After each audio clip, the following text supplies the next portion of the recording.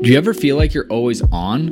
What do you do when you need a moment to chill? How would you like to hit the reset button to get ready for what's next? These days, everything is go, go, go. It's nothing but nonstop hustle all the time. Sometimes you just need a moment to turn off and hit reset, and that's when you can reach for Coors Light.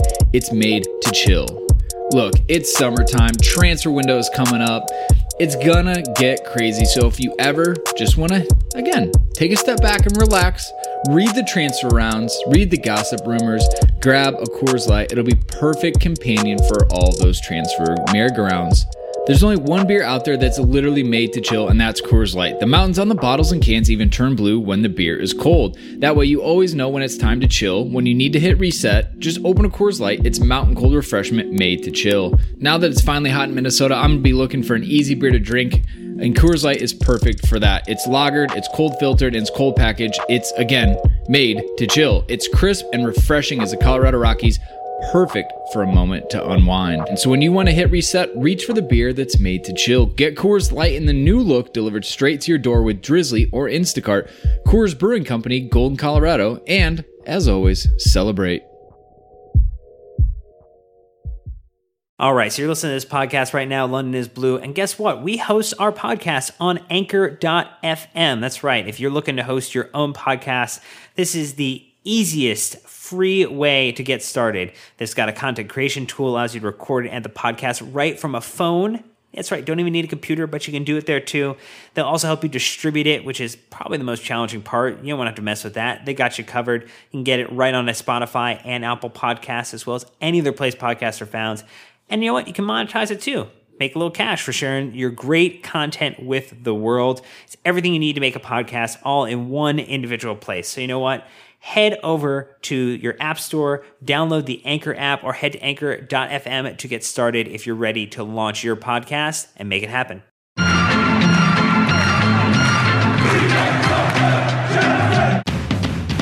Welcome back, Chelsea fans, to another episode of the London is Blue podcast, your home for all things Chelsea FC. Nick, Dan, and myself cover all the match reviews from the latest Chelsea matches. We cover the team news and even throw you some exclusive interviews. Thank you already for being an awesome listener. And you know what? Let's jump right in. Welcome back, Chelsea fans, to the London is Blue podcast. That's right. No Brandon today. Dan here, back from a couple weeks away out of the country.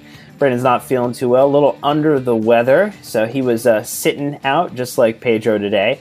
But you know what? We got a deep bench. You know, no Danny Drinkwater to pull from, but Nick and Mike F. are both here with us today. Nick, how you feeling after that wonderful Wendy's tweet about Scott Frost and your Nebraska Huskers? Oh, man. Yeah, the problem is, so I'm in Kansas City, and VML is in Kansas City, and they run the Wendy's account, so I know 3 of the people who might have tweeted that, and it just kind of made me that much more upset than I would have been otherwise.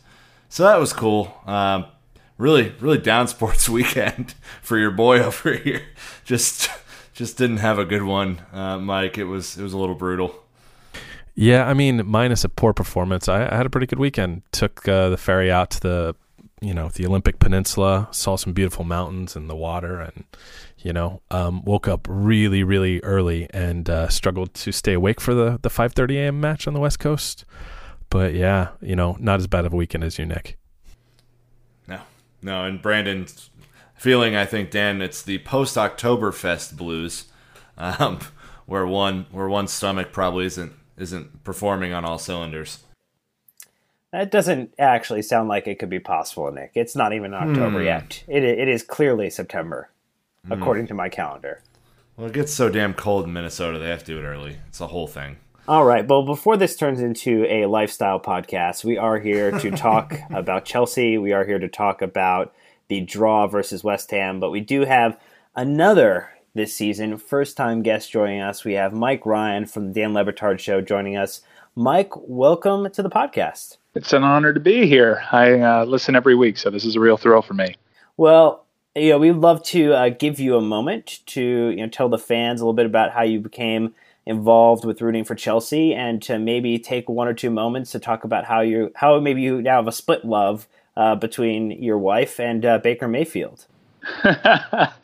Well, I became a Chelsea fan during Mourinho's first stint. And I know that kind of seems a little bit like a glory hunter situation, but back then, Premier League teams weren't all readily available on multi-platform devices as they are now. Now one can say you're a Cardiff fan and actually watch Cardiff every week. Back then, you sort of had to choose one of the elite squads if you wanted to be able to watch your team on a regular basis. And I became a fan primarily because of Didier Drogba. My dog is named Roma. I was a Roma fan sort of at first because of Francesco Totti. And sort of the way that I fell in love with Totti and supported his club team, that's sort of how it went for Drogba. And then Chelsea was just on American television so often that they sort of supplanted Roma as my number one team, and I've been diehard ever since. Love the Blues, and yes, I'm right now trying to reconcile who I love more. My wife or Baker Mayfield, and she's not gonna like the answer. Well, that's okay. She probably will not be a listener of the podcast, and if so, we will find a way to block it from her, ability to subscribe or something. We'll make sure that this doesn't hit her ears.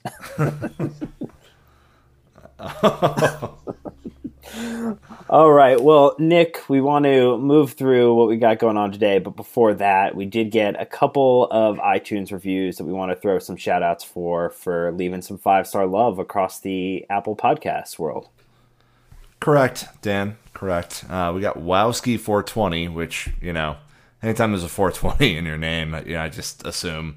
Jimbrowski, 1234, and Van Gelder, all with the 5-star love. Dan, what would someone do if they wanted to perhaps get featured on the show next week?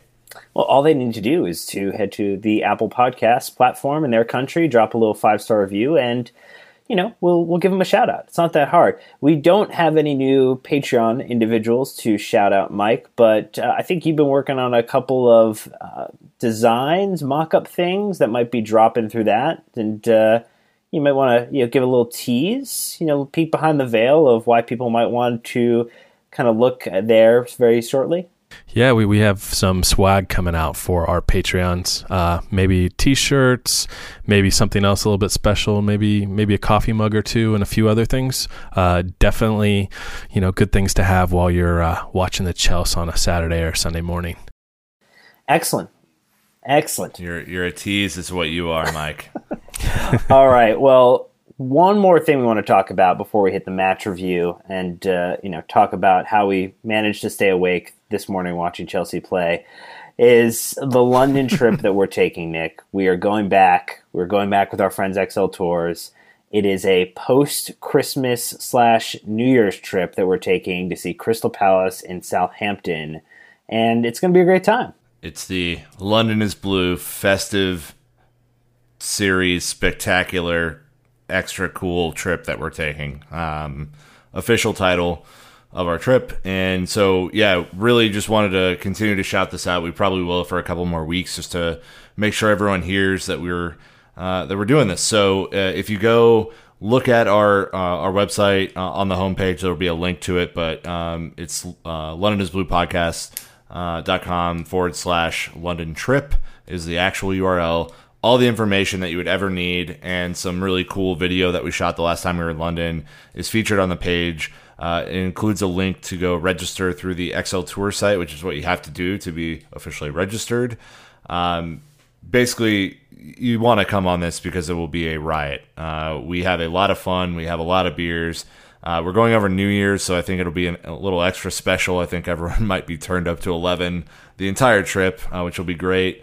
But what does this include? It includes your hotel for the entire time. It includes your match tickets, which, if you don't know, are very hard to get. So it's nice to have a guaranteed match ticket for Crystal Palace away on the 29th and Southampton home on New Year's Day, which will be really fun and interesting time as well. And then it's New Year's in London. It's one of the best cities to be in for New Year's Eve, so we'll probably be raging pretty hard on New Year's Eve.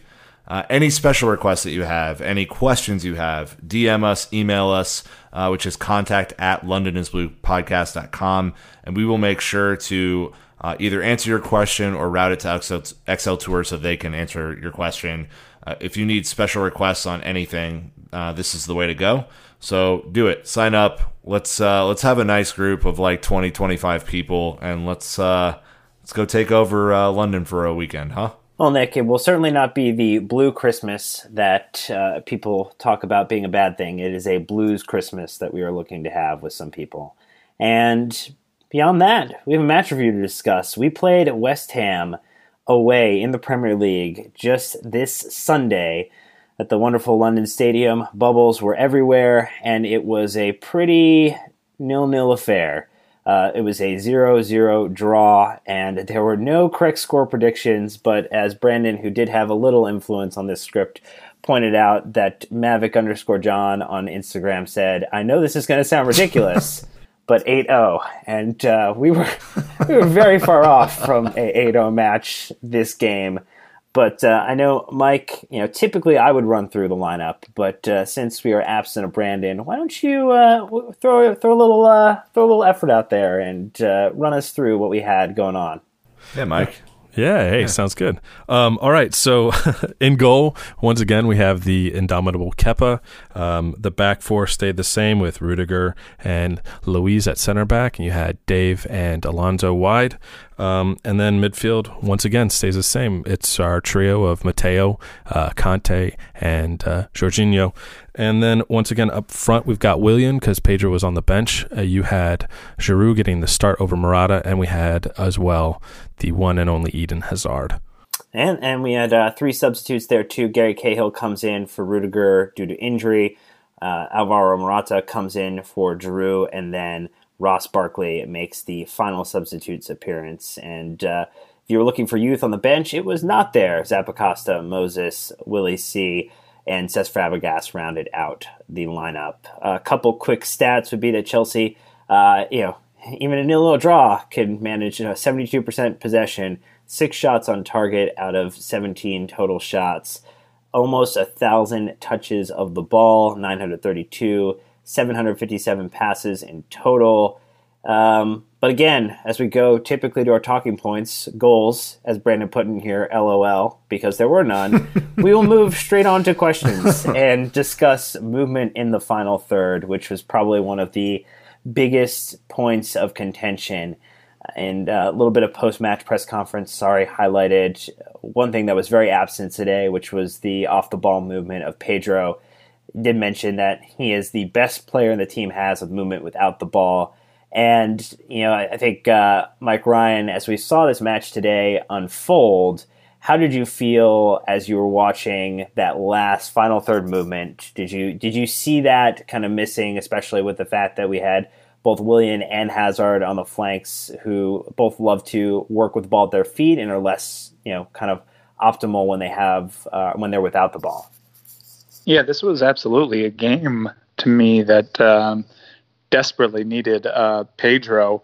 It was a little bizarre watching how West Ham approached Willian, because I felt like he had a lot of space, and anytime he had the ball, he seemed unmarked, and West Ham would just sort of wait it out until he crossed nobody over, and just waited for someone to meet up with him.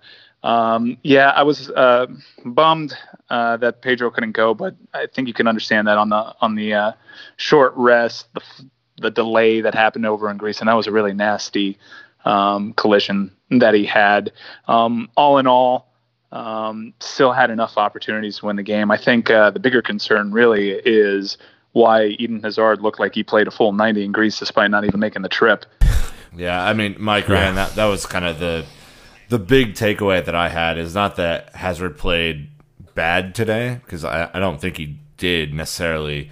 It just didn't look energized. It didn't look like there was maybe as much sharpness as we saw his ridiculous performance against Cardiff. To me he looked exactly like you said, like he had played the full 90 in Greece, and Willian clearly was leggy as well. It made me wonder of all the days, just kind of understanding, Maurizio Sarri and the way that he forms his team, why someone like Moses or why someone like Callum Hudson-Odoi wasn't brought in to add some legs, add some enthusiasm, maybe try something different, because after the first half, the movement in the final third ended up being just standing around. There were multiple opportunities where the ball was brought down either wing, and the most dangerous person the entire match until he got subbed was Kovacic, who was able to kind of carry the ball and create something and give Eden a little bit of room. But there didn't seem to me to be any sort of cut and thrust. There didn't seem to be any runs being made off other runs. It just looked like, Willian makes his run, as you adequately said, crosses nobody up, and then puts in a terrible cross or plays the ball back and it goes around the horn again. I mean, it was just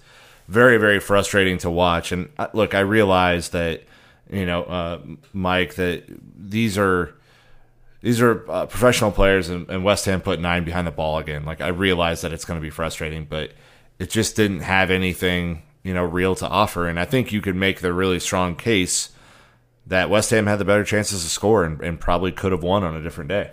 Oh, no doubt. I mean, it easily could have been 2-0 West Ham. I think we were let down by tactics. This was definitely shades of the Newcastle match, in which, we allowed a team to almost play a flat 9 at times, but we stayed so compact and tried to pass through the middle.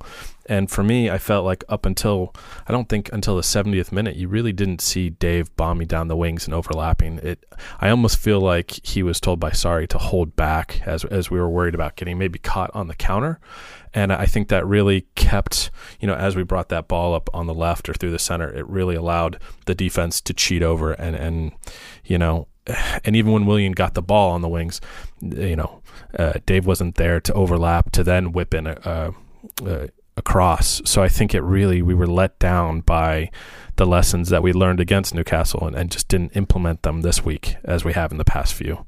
Well, Mike, as you mentioned the crosses, I just think back to the fact that when you looked at, some of the individuals we had in the box today, we didn't necessarily equip ourselves with the best individual to be, height-wise, claiming a cross off of it.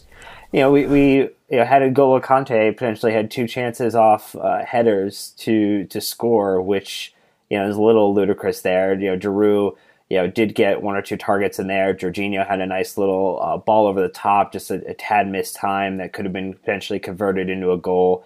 So I don't know if I fully agree, Nick, that we potentially, that West Ham had the better opportunities to win. I think actually on expected goals, we had 2. West Ham had an expected goal of like 0.93. So the stats would tell you, as I love them, we should have won the game in every category. But ultimately, you can have all the passes in the world, you can have all the touches, but if you don't score a goal, then you walk away with a draw and 2 drop points, which again, I think at 16 out of 18 points to start the season, we all would have taken that. It just is unfortunate after a run of 6 games across all competitions winning to now go to the 7th game all comps and now have a draw against a London rival.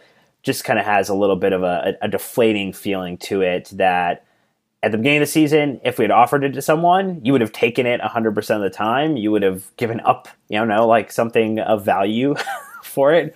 Yeah. And so 2 things. Being one, that yes, the mass overreaction by Chelsea Twitter today was absolutely ridiculous. I know it was a frustrating game, guys. I know this wasn't like the most fun thing in the world to watch and get up for at 7:30 or 5:30 in the morning.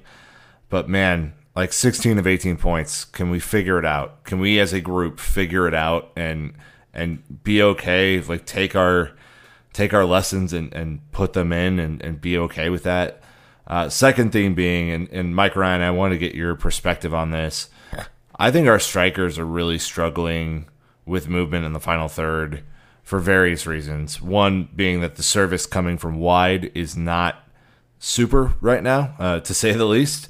And then 2, I think that they're struggling because both Morata and Giroud are both leaders of the line, that they are so far forward that the window of space that they have to really do anything with the ball, if it's coming directly from the heart of midfield or from out wide, is very small. And I think that Giroud last week saw a lot more joy out of playing a little bit further back, waiting for more of his runs to come. And even this week saw a couple over-the-top balls that he got a run onto. So do you think that the spacing is a part of the issue, or do you think that it's just a lack of technical ability with the runs? I thought today was actually a little bit more about the runs. It's hard for me to sort of extrapolate exactly what the issue is with the crosses. I sort of want to answer your question with the question as to why I notice Dave's crosses to Morata, but whenever Morata is not in, he doesn't have that same sort of chemistry, and that sort of aspect of the game seems to go away. All in all, maybe, look, the book on Sarri, from listening to podcasts such as yourselves, was that Sarri's rotation, especially when you get into European fixtures, leaves something to be desired in terms of getting fresh legs in there. I understand the strategy of maybe the game in Greece was probably the most difficult in terms of this group stage of Europa League, and he wanted to go in there and secure 3 points, and then maybe later we'll see a little bit more rotation. But I saw a team that looked a little tired, a little dead-legged. You understand the travel issues that they had in Greece, but I'm still not sure where that excuses players like Eden Hazard ultimately. Yeah, so thinking about that part, Mike, and maybe we could just kind of pin on this. Where do you feel like Eden's struggles came in this game? As I was kind of watching, he definitely was getting the 2-3 player treatment. He definitely probably wasn't feeling the love when he gets taken down right in front of Mike Dean, a few feet outside the box, and nothing happens. It just seemed like he was a little, just not as sharp as we've seen him this season or seen him for Belgium this past couple months. It wasn't the selfish Eden of the Cardiff City match. Yeah, for sure. I mean, I think of Michael Jordan when I look at Eden sometimes, and it's you miss 100% of the shots that you don't take, and he has to learn to just fire away. Sometimes, let Giroud and some of the other guys clean up some of your shots and rebounds. I definitely think that I was worried within the first, 5-10 minutes in which he had given the ball away 2 or 3 times, pretty sloppy, and it just felt like he wasn't there to really ball. And I think that's that one little aspect of his game that separates him from being that elite, 1-2 players in the world, because he just has off games, and I don't know. I mean, having played growing up my whole life, everybody has an off game. Teams have an off game. We tend to have some hoodoo with West Ham because, no matter, if they're in the bottom 3, they always get up for these games, and we just don't seem to. At least today, we weren't ready for it. All right. So another key conversation point, and we did, after having Gary Hayes on, talked a little bit about N'Golo Kante in that episode. We talked a little bit about N'Golo Kante today, our striker / midfielder / energizer bunny. Definitely had a lot to do in the attacking midfield role. And Nick, I feel like you are ready to sound off on your boy, N'Golo Kante. Yeah, and guys, this was the most frustrating part of the whole day. As referenced in question 1, I think N'Golo probably had 2 or 3 chances that he could have put away for the team today, and he didn't. Right? I think everyone can look at the game he played and realize that he struggled mightily in the final third. And I think just with his spacing overall, he did not have a great game. I am not telling you that he had a great game. All I'm saying is for the thousands of haters, including you, Ryan Beck, who we went back and forth on Twitter, so it's all good. But I'm just, I want to call this out. To jump on him and I've saw the range of emotions go from should never play in the midfield again to maybe he had an off game. So it was a wide range of emotions. Look, guys, just like the team, can we give this man a chance to try and figure it out, or are we just going to write off one of the best midfielders in the world because he's not a natural goal scorer? I think through the end of this, probably end of October, I would say, if he doesn't figure it out by then, or he's still having, maybe what I would consider a negative impact in the final third, then maybe you try and figure out a different way to play him, or the formation changes, or he doesn't play as much. Like there are multiple different scenarios here that I can see happening. But man, for the last 2 years, nobody in their right mind would have ever taken him out of the midfield because he was doing such important work.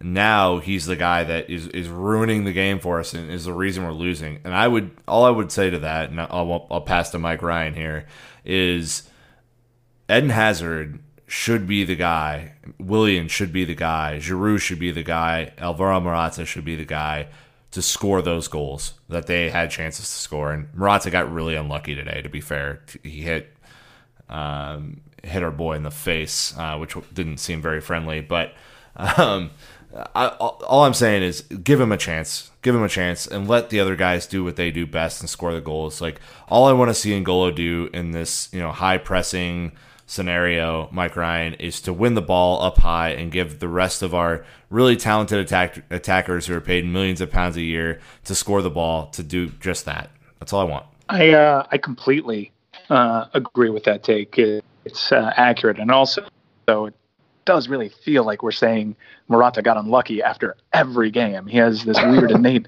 ability to make us say that after every game. I think he leads the world in almost goals. But to your point about Kanté, N'Golo Kanté is N'Golo Kanté. He's never been this tremendous goal scorer. To point at him for what happened today is fairly ludicrous when that's really never been his job. I think I'd hope that Chelsea Twitter and the vocal part of the fan base that I understand why they're frustrated dropping points at West Ham.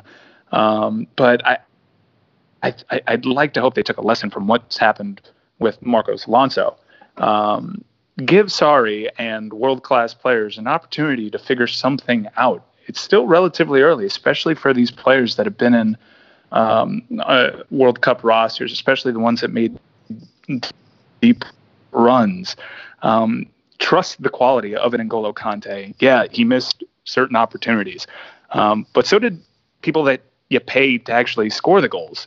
To single him out, when I still thought he did some fairly good things on the defensive end, and we don't really see him erasing players with the same sort of regularity in this system, and more is being put on his plate. I would sort of defer to the manager and trusting a world-class player to figure it out. I'm sort of happy that he has had the opportunities that he's had in this early going. I think we're all sort of surprised by that, even though we expected it in the system.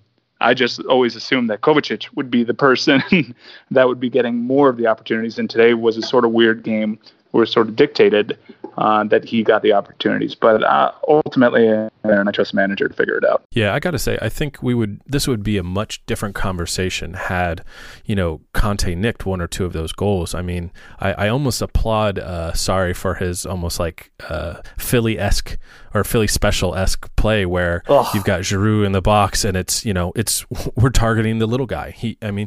Different day, we could be talking about N'Golo Kanté hat trick. So I agree. I think unfortunately he's getting scapegoated for, I think, the lack of offensive production we're seeing from the entire midfield.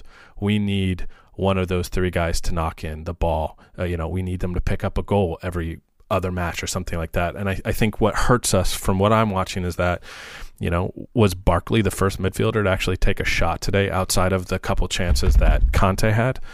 So I would love to see, Kovacic and Jorginho take one or two opportunities a match to try and, work some magic. And, I got to agree with you, Nick. I'm tired of the, social media going nuts. I mean, we kind of had a taste of it with people going, kind of apeshit over a 1-0 win in the Europa League, and now we God help that we get a 0-0 draw. We haven't lost a game in 6 matches in the Premier League with a brand new manager who had barely any time and not many incoming transfers. So I think people need to check their expectations and realize that this match is what we could have very, very easily been looking at the last 5 matches, and we were able to work that magic to get it done. And we were pretty darn close today. So, stop worrying about Liverpool and, just realize that the team needs time for the system. Really quick, Mike. For those who want N'Golo to be on the bench for our next couple of games, do you realize who we're playing? Do you realize we're playing Liverpool and we need every ounce of N'Golo Kante at his defensive finest to even have a fighting chance in that game? Jurgen Klopp's had this team rolling for 3 seasons now, and they've picked up really good additions, and Liverpool is just a really good team, guys, like they are. And to take out N'Golo Kante now because he missed a couple of chances and instead not focus on what he's bringing to the table in other areas, I think would be incredibly short-sighted. And Dan, I think that sets us up for failure playing teams that are a lot more dynamic offensively than West Ham. Yeah, I think here's probably the biggest challenge that we've had is, we still haven't figured out a way to be consistent in dealing with teams that defend with 2 banks of 4 stacked directly on top of each other. So, 8-man defenses plus a keeper, and then you have, maybe it's a 9-man defense, maybe it's 10-man defense. We did see like Antonio kind of with some forward movement. Felipe Anderson had some forward movement for West Ham today. So they were definitely trying to play the counter and, had some success with that, at least moving the ball forward a couple times. But, ultimately, like N'Golo Kante is a great player. Did he have his best game in a Chelsea shirt today? No. So I think that the challenge is figuring out, to the point that Mike Ryan made, is how does Sarri find a way to balance this midfield trio, which does not have a natural goal scorer, which when you look at, what other clubs are doing, whether it be Liverpool, whether it be City, goals have to come from the attackers, but they also have to come from the midfield if we're going to look at challenging across multiple competitions. Because there are days like today where Eden Hazard isn't at his best, Giroud is struggling a little bit, Willian is a little leggy after doing a full kind of treading out there when it comes to the Europa League match and playing his heart out there. You're going to need someone else to come up with a goal, and it would be nice for N'Golo Kante to be one of those people. It would be nice for Kovacic to be one of those people. It'd be great if Jorginho chipped one in as well, but that's not their makeup. And so if that's going to be the case, then it might be a personnel change at some point in the future. Again, I don't think Mason Mount is ready yet, much to the kind of sadness that some people might hear, but he is developing, and that's what you're going to want to see eventually in the future, is him with 2 other midfielders like Jorginho and someone else that can really give this midfield some flexibility, and someone who's going to bring a ball forward. You're like, oh, this guy can score, and that's going to potentially relieve a little bit of the pressure off some of our attackers, Nick. Yeah, and I think too, I'm not making a bunch of excuses for N'Golo here. I said up front, he did not have his best game in a Chelsea shirt, and I will concede that point to all who are angrily tweeting at me as they're listening to this. The point that I really want to bring up, though, is I think that Maurizio Sarri is clearly not cooking with all of the ingredients that he bought. Jorginho is a very important part of that, and we will get into him in a second because I think the team doesn't really move as well without him, but point being that I think in a game against a bottom half of the table team like a West Ham where we need to go score goals, I think a more dynamic midfield where you did a 4-2-3-1, brought in Pedro for maybe Kovacic or N'Golo Kante, depending on who you wanted to be the 2, maybe provides you with some more dynamism. Now, obviously, Pedro isn't available today, so it's a stupid argument that I'm making against myself, but maybe that's a solution to help us break teams down more if we have more kind of willing runners. But Willian and Hazard have to be better in the spaces that they're given. I mean, Mike Ryan was right earlier. The amount of space that Willian was given for a kind of a top-notch Premier League player was almost ludicrous. And there didn't seem to be any ambition to take on players or provide any extra space for runners to come in. So I think it was just a poor offensive effort in general. And probably, N'Golo Kante was the cherry on that Sunday. All right, so we've talked a lot about the midfield, but I think you bring up a good point, Nick. We didn't talk about Jorginho yet, and you know what? As much as we talk about stats not always mattering when it comes to if we don't win, but Jorginho broke a Premier League record versus West Ham with 180 attempted passes. But I think the real question is does that actually matter if ultimately we don't produce a result out of it? And Mike, I think it's got to be kind of pulling at the heartstrings a little bit here. You're happy with the fact that he is kind of moving the ball, continue to recycle it, played some nice balls forward this time, almost got Drew into a position to score, but at the same time, when you have all this possession, you don't do anything with it, it can be a little bit of a frustrating experience. Oh, for sure. I got to say, hell no, I don't care about stats like this, especially when it doesn't lead to anything on the pitch. I think there's a little part of me that says, if I want to go watch somebody kick a ball and, play teacups into a wall, back and forth, I'll do something else. But we know this. Sarri defends by holding possession of the ball. And I understand that, and I get that, and that's what Jorginho's role is. I would like to start seeing us do a little bit more with 70+% of possession. 17 shots on goal. I'd like us to start seeing at least 50% of those on goal.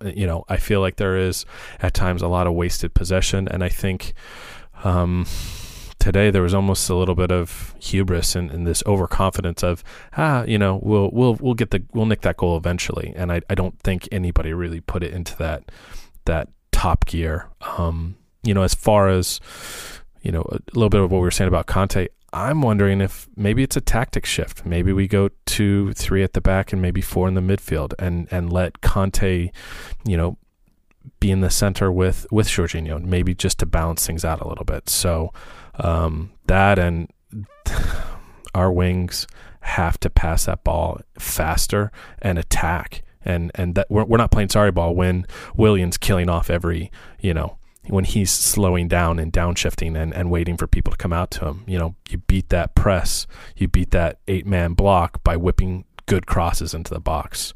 Well, and I think what I observed when I was watching the match is that most of the time we were, and you made this downshifting comment just now, is that we were passing the ball and the ball was either behind the player, so someone would have to pass, move back, or it was being delivered a little too fast, so someone was getting it, but it was kind of quickly bouncing back off them and they had to kind of track back to get it a little bit. We very rarely in this match were hitting players in stride where they were able to continue taking the ball forward, which really slowed down the attack, Nick. And I don't know if you observed that as well, but it really seemed like we just weren't connected. We weren't all synced up in the way that we have seen the Sarri ball or Sarrissimo kind of pull off in a couple of previous matches. Yeah, I mean, that's exactly right. I think the thing that Chelsea is still adapting to, and it's clear that it's like when Bruce Banner is like half Hulk and he's like almost there, but he's not quite there. And like, you still see a little bit of the human side of him is Chelsea with the side to side passes. You saw the ball recycled more today in a not threatening manner than we've seen all season, because I think some players were leggy, some players just didn't have it today, and there was some of that Antonio Conte plotting approach that is still within this team that I think Maurizio Sarri will have a challenge to get rid of, just being completely frank with you guys. I think you've seen really good spurts and moments from this team about how they eventually want to play on the front foot and really up the tempo and really get the ball moving around in a way that teams just can't keep up with, and I think is even faster and more dynamic than what Liverpool or City are doing, when it's all said and done. But it's not for the entire game. And I think that Jorginho was a prime offender of that today, because he had a lot of passes that just didn't look like he was as sharp as I would have expected. And there were two types that really kind of bothered me, Mike Ryan. The ones that were just kind of directly into Giroud or Morata's feet, where they were crowded out immediately and there was no real chance to have the 1-2 interchange. And then the side to side, hey, I'm just going to slowly move this along so that other people can catch up. It just didn't seem like there was a ton of fitness going into this. So that was just my thought on that. Yeah, I don't. I think I might speak for a lot of fans when I say this. I don't know if I'm smart enough to really understand how good Jorginho is. I know he's crucial to what we do, but as a Chelsea fan who jumped aboard the Chelsea bandwagon the first Mourinho stint, I'm used to a certain identity, and I mean, shoot, 0-0 at West Ham in previous years. That might just actually be according to plan. So I think we're having a little bit of difficulty thinking that we were a certain team. And I think, I forgot who made the point, but I think it was a solid one, that we've gotten a little bit lucky, maybe. We were due for this sort of result, and I think it sort of caught up with us. When it comes to Jorginho, he sort of is what he is. I understand he gets the ball quick. Lateral passes and backwards passes often don't get me really excited. I think the game sort of screamed to me Ross Barkley, just understanding how dead-legged everybody seemed. And he's had some opportunity under Sarri. By all accounts, Sarri kind of likes him and how he's responded to the style. He has a bit of selfishness to him, even though to a large degree I kind of think that he's bought into the system. But I thought that this game sort of screamed for someone being a little bit more selfish, to take opportunities. And he had a really solid shot that I think Fabianski made an excellent save on. And perhaps not enough credit was being dished out to that incredible save towards the end, because there was a lot of pace on that ball. I just wish we would have seen a little bit more Ross Barkley. And I think that just speaks to the larger concern about Sarri maybe not distributing minutes as much as we'd like to some of the other players. So it brings up really quick, Dan. It brings up a good point, though, is if you look at the innate skill sets of Kovacic, N'Golo Kante, and Jorginho, and Dan mentioned this earlier, none of those are born goal scorers. I think Ross Barkley is kind of a mix between, what I think Kovacic is and maybe something a little bit more attacking. I don't even know if he's, what I think Ruben could eventually be, though, from an attacking standpoint. And it brings up a really good question, because then you have Cesc Fabregas and, Drinkwater's obviously not, in the picture, and you have Ruben. You have all these different options. And I think this is where Maurizio Sarri has to take a really good hard look at himself and say, if the game is just kind of, it's fine, but we're not really doing anything, who's our game changer? Do we have one? Maybe we don't. I don't know, especially in the midfield. So is it Cesc Fabregas coming off and trying to deliver some balls over the top? Maybe. Is it Ross Barkley, who has a pretty decent shot from range? I mean, at Everton, he used to score some bangers. So maybe that's the solution. If Ruben gets healthy and can contribute in a way, maybe Ruben's the answer. But, in years past, we've had Cesc in like a super sub role, and I think there's been a different skill set that he brought to the game that could be useful. And in a game like this, where I think Jorginho is really, really important to the team, and N'Golo Kante clearly didn't have a great game, and Kovacic was by far the best of the three. Do you try and do something crazy different and just throw West Ham a look that they're not expecting? Because we're going to see the back nine more often than not this year, just due to the possession that we're going to have. So, Dan, it's my last point on the midfield, because I know we've talked about it ad nauseum, but should Maurizio Sarri think more about the different scenarios and different skill sets that he has? Because it doesn't seem to me Like there's just that much differentiation. Yeah, I think that's the prime call out. And, we were going back and forth on Twitter today. I was talking to a couple people after the match. And, the midfield obviously has been a huge point of conversation. But my ask to the individual was between Barkley, Drinkwater, Fabregas, Kovacic, Jorginho, Ruben Loftus-Cheek. What's the over/under goal total for the season in Premier League competitions? Is it double digit? Do we get to 10? Do we get to 15? So I'd love maybe Nick, then Mike Ryan. Like, what's your between all of our midfielders this season in the Premier League? What's going to be the total goal number? I think if this midfield, whatever configuration, does not have at least 20 goals, we are in serious trouble. And I know that sounds ridiculous coming off of this game, but I mean it's been and really since Frank left, an area that we haven't really fulfilled, and I think that it needs to be fulfilled. Whoever can deliver, and by whatever means, I don't care if it's shinned in like N'Golo Kante did in the first match against Huddersfield, or if it's some beautiful long range strike from Barkley.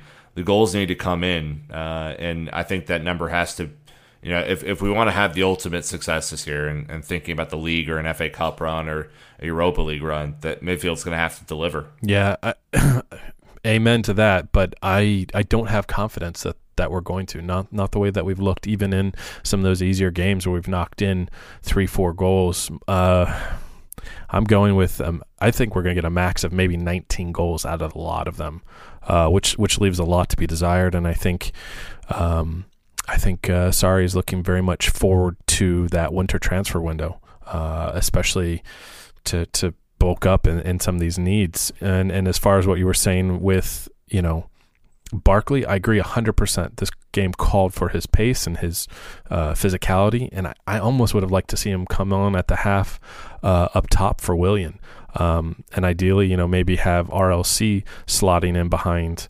or substituting for Kovacic, and just see how that works, because I think that Barkley will do it even better, being able to run more at defenses. Dan, what are your thoughts?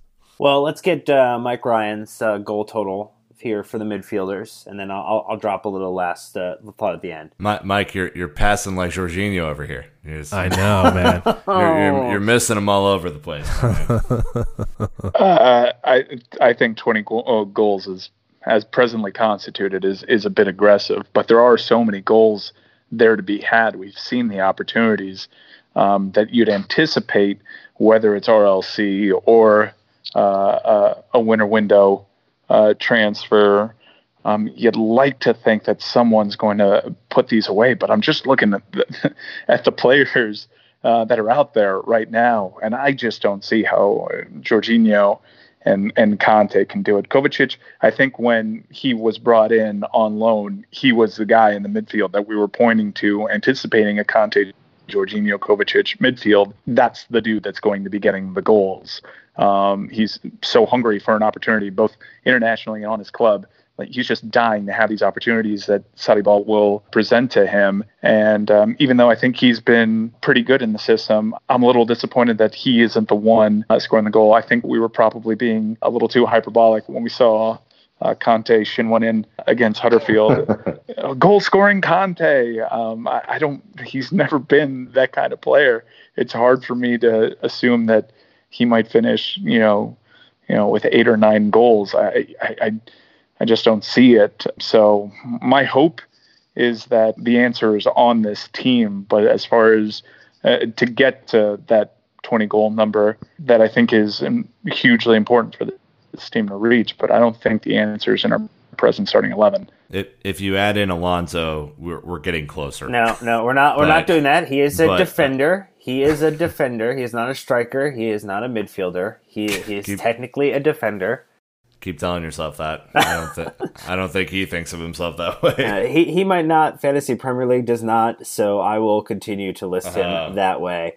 I think 15 or under is probably the realistic total. We talk about Barkley, and we'll kind of transition out of it at this point. Barkley has never scored more than 8 goals in a Premier League season. 12 was his maximum at any point in his career at Everton. So I think even if he does play, it's kind of like the Willian, kind of potentially scratcher kind of situation, like your punch card. Eventually you're going to get an opportunity for him to get a goal, but don't count on it, and don't tie your wagon to it or hitch your wagon to it. Ultimately, that's kind of going to be a unfulfilled prophecy there. So I think Mike made reference to a January window or even a next summer window, but it's going to be about some level of personnel change in the future to really help, do what Liverpool and City have done over the past couple windows, which is construct a team capable of dominating on both sides of the ball. But we have a couple of last thoughts, some quick takes here. Your boy Nicholas Rudiger left the game injured, called for the substitution. What are you thinking? Yeah, hopefully it was more preventative than anything. I mean, one of my favorite things that's ever happened on TV, and I'm sure Mike Ryan identifies with this all the time, is the announcer says, we don't want to speculate on an injury, but it was definitely a groin. And you're like, well, then you just did the thing that you didn't want to do. But it certainly did look like a groin, at least from where he was holding it after. So it would be a blow if he can't come back for Liverpool. It would certainly, I think, temper expectations, because he's our best defender at the moment, I would say, and a guy who has matched up favorably with Mo Salah and co in the past. So if he's not able to go, Mike Ryan, what are you thinking for Liverpool? Oh, we're totally fine. Did you not pay attention to what happened today? Skelly Gowie is back. Yes. Gowie. So we're totally fine. Who needs Rudiger when Cahill is playing Saudi ball and displaying with his passing exactly why he shouldn't be playing in this system? This is if Rudiger's gone for any sort of extended period of time, especially with David Luiz out there, because Rudiger a couple times today I felt sort of made up for some David Luiz mistakes. This could be potentially a really difficult part of the schedule for Chelsea. I think we all agree, we're not breaking any news here when we say that with Luiz back there, we've sort of dodged some bullets, to put it nicely. Breaking news, Mike.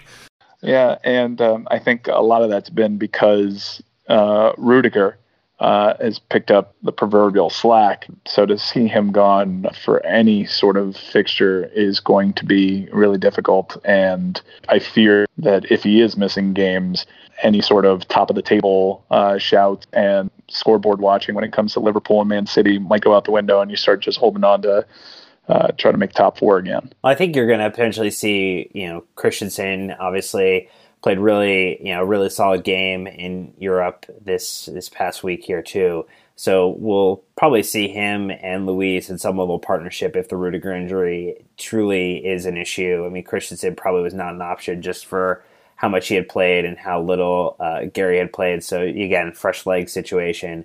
But that probably would then also allow you to see Luiz being able to play a little more swashbuckling, which is both wonderful and scary of a proposition. It feels like taking a shot of something you don't know what it was ordered and hoping for the best.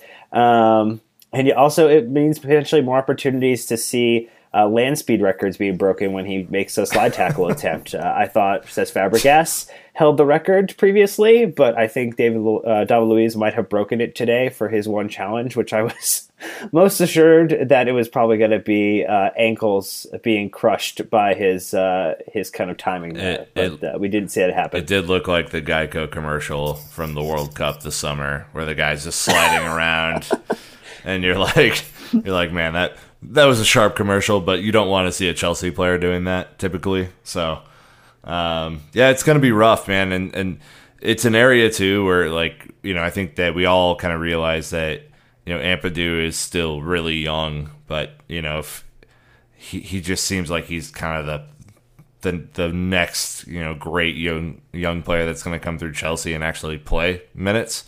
It could be an opportunity on Wednesday, especially to blood him early, and if he plays well, then maybe you start him against the Real side. I'm not loving how hard you guys have been on the center backs. I do think there are some things to be desired, but I thought Gary did well stepping in, didn't give up anything. And when it comes to Liverpool, we're going to have a hard match regardless of Rudiger or not. So I think we're going to go strong. I think we're going to go strong on Wednesday. I don't think we're going to be able to compete come the weekend. Well, before we get all sour and dour, let's go through a quick man in the match poll. And you know what? There were only 3 options this week. It was Antonio Rudiger, who played, I think, a very good game. Also kind of did a nice job defensively. 45% of the vote.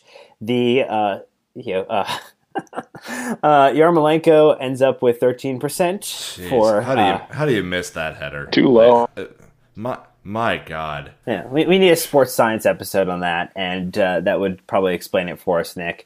And then 42%, the I prefer not to speak emoji, the one that has the zipped lips, came in second place. So thank you all for your participation. And, no one was really upset this week about it. A couple people did say Fabianski, who would probably actually be the truest one because he made probably the best save of the game. Just put the nose right to it and kept West Ham, got them a point, which is going to be very important as they look to climb the table out of the relegation zone. But as it stands, Liverpool are the only team to go a perfect 6 for 6. Man City and Chelsea both at 16 points. Manchester City ahead on goal difference right now, so we drop to 3rd place. Watford continuing their amazing run to push Tottenham and Arsenal and Manchester United in the 5th, 6th, and 7th spots. Bournemouth, Nick, continuing their trend downward at this point, trying to hopefully make your dream come true of their relegation as you predicted in the future. Not my dream come true. I for all the Bournemouth fans who regularly listen to this show, it's not my dream. I like Eddie Howe. I just didn't think he'd have the juice. I think you're going to be just fine, though. I've seen Cardiff City play. They're not going to stay up this year, so it's pretty brutal. Yeah, they are actually mathematically relegated as of this point. All right, but that is going to be this first episode of the week. And before we get out of here, we want to thank Mike Ryan for giving us a little time and joining us for his first episode. Thank you, Mike. We appreciate it. Oh, thank you guys. Honor and a pleasure. And I just so happen to be traveling to the UK for the Boxing Day fixtures and for the new year. So hopefully we can link up when I'm out there. Let's do it. And Mike, where should people look for you? Where should they go find you if they don't? You have almost like hundreds of thousands of followers, and you're more popular than an Instagram model. But where should they find you at? They can listen to us on ESPN Radio and watch us on ESPN News. The Dan Le Batard Show with Stugatz weekdays, 10 a.m. to 1 p.m. Eastern Time, and follow me for Irrational Chelsea and Cleveland Browns tweets at Michael Ryan Ruiz on Twitter. Awesome. Well, hey, last final thoughts, Mike. Anything? Yeah, London trip. I actually paid to go on this last year. It was beyond expectation. So it's one thing to have somebody talking about it, but to have gone on it myself, caught 2 matches at the Bridge, it was definitely a trip of a lifetime. So I really, really encourage you checking that out. It's just fantastic. Yeah, and I'll be there. So Nicholas, what more do you need? People just unsubscribe from the trip. Hey, that's great. We either just gained a bunch of people or lost a bunch of people. I'm not sure which. Mike, I think, or Nick, I think you remember Parks and Recreation, and they did the telethon episode. Yeah. And when Nick Offerman as Ron Swanson starts caning the chair, and they start losing money.